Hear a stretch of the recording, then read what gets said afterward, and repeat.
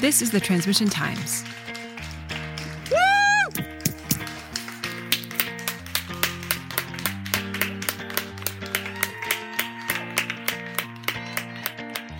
That was a big clap out that was organised for the National Health Service workers as a way of saying thank you for all that they do for looking after people with coronavirus.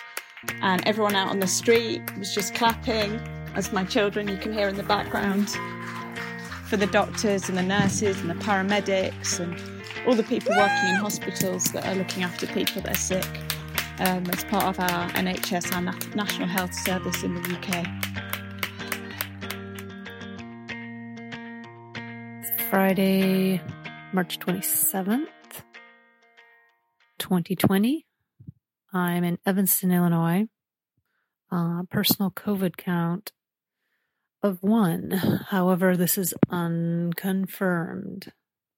Friend of mine on Facebook, I saw something in our newsfeed that had hundreds of comments, and the post was very long, and she just talked about all of her symptoms, and the very shortness of breath was the one symptom that popped out to me. And I'm like, oh my God, is this COVID-19? Does she have the virus? It's kind of stunning to read that, for lack of a better word. Kind of shocking. Like, we all know it's coming. We're going to know people with this, and she was unconfirmed. So maybe it was just the flu. Who knows? April 1st, and I live in Austin, Texas, and my personal COVID count is 4. Actually starting the day with sad news on Facebook. Lost my first friend, Dale, to the virus. He was one of the 700 people on the cruise liner. I'm not sure which one actually at this exact moment, but I had seen it on the news previously that a bunch of people had been infected. In England, there are now more news stories about people who've been unwell, and when you hear about it, it's awful, and obviously there's more deaths, more people dying now. So it's becoming even more real what might happen. And so it's becoming more frightening what it would be like and what it might mean to get it. But I think inevitably I will get it because I work in a hospital. I think today was the day that it felt like everything kicked into high gear. I go to a church and a group of women are making those surgical masks, and they've been kind of just, moving along, no big deal. And then all of a sudden our governor today put in a shelter in place order through the 17th. So this lady who's running the project called me and she was like, I need this now, so I'm trying to scramble around calling women to see if they sew, if they have a sewing machine, if they'd be willing to assemble a few masks. And at the same time, I found a giant tote full of fabric that belonged to my mom, and I'm washing it all in hot water and drying it so it'll shrink up the fabric. And I'm trying to do all of that. And it's so weird, but I feel busier now than I did when I was working full time and coaching on the side.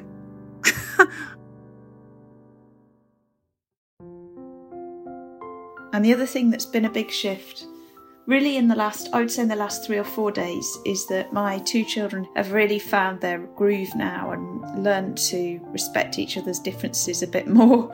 My 5-year-old Sophie created a little shop today of things she wanted to sell, including some of her pictures and some little craft items that she made.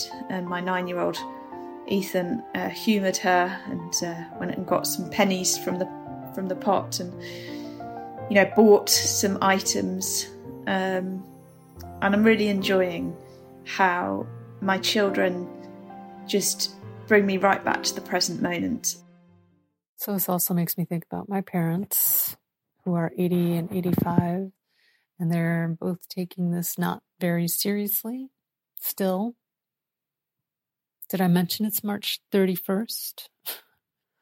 I hope my parents get serious. It's worrisome because I wouldn't be able to visit them. I don't visit them now. They're in another state. They're an hour and a half away from me. So the thought of them ending up in a hospital, possibly without the proper care just because of the way things have been getting overwhelmed in other parts of the world, that could happen. That could happen where they live. And they're not immune to this thing. They're not superhuman. I got to Skype with my sister this week. That might sound like a really basic thing, but it's not that simple because my sister lives 100 plus miles away by herself in a supported apartment, and she has an intellectual disability. So up until this week, she didn't have a computer because she's not very good at taking care of things. So trying to video chat has been a goal for a few weeks now between my parents and me. And we finally did it, and it works, and it took a lot of effort, and it was not trivial. I think that's the big event of the week. And what I want to remember is just seeing my sister's face and hoping that I get to see it for a long time to come. I am grateful today for the birds and the bird song. I love going out for walks. We're on shelter-in-place orders as of March 20th here in Illinois, but I've been getting out for lots of walks, as I always do anyway, and spring migrations, the birds are starting to filter through, and it's just nice to have that constant and to know that nature will go on, and will go on. We're a part of nature. I'm grateful for my dogs because they offer me the opportunity just to observe how they live in the moment. And sometimes it's a good thing to live in the moment.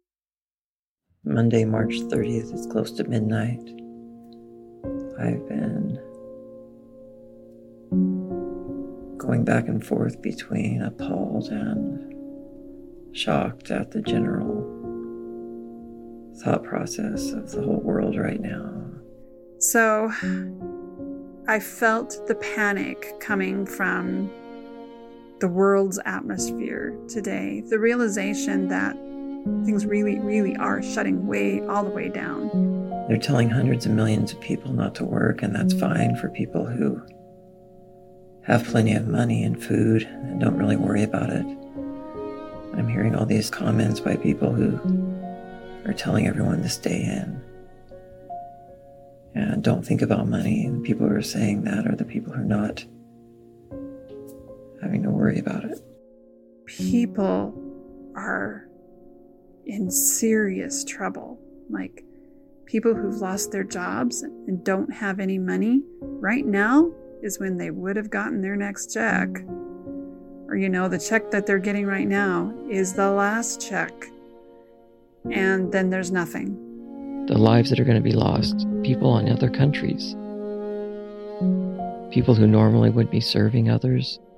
People who would normally be donating to others. People who would normally be at least making other people happier so that they can serve others. And I honestly sometimes wonder if the deaths won't match. This is the most devastating or exceed what would have happened event I can imagine happening by having no controls on the coronavirus. There's no engine that has created such wonderful lives for all of us. The only difference will be that the hospitals wouldn't be overrun. In terms of peace, in terms of safety. But the police might be if there's riots. Then the potential that's harnessed. I'm so worried about all of that. And people desiring to work and serve each other and get paid.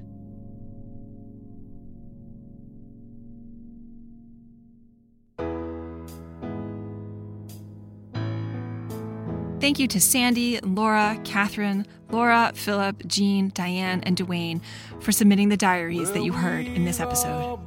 The Transmission Times Project is collecting audio diaries from people like you during this pandemic so that we can create an archive to document this moment in history. If you'd like to join the Transmission Times and add your voice and your story to the archive and possibly be on the podcast, we'd love to have you.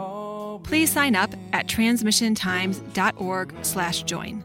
That's transmissiontimes.org/join. If you're happy just listening, that's great too. Thank you for being here. Please feel free to share this request for audio diaries and the podcast as widely as you like. Thanks. I'm Katie Semro. This is the Transmission Times.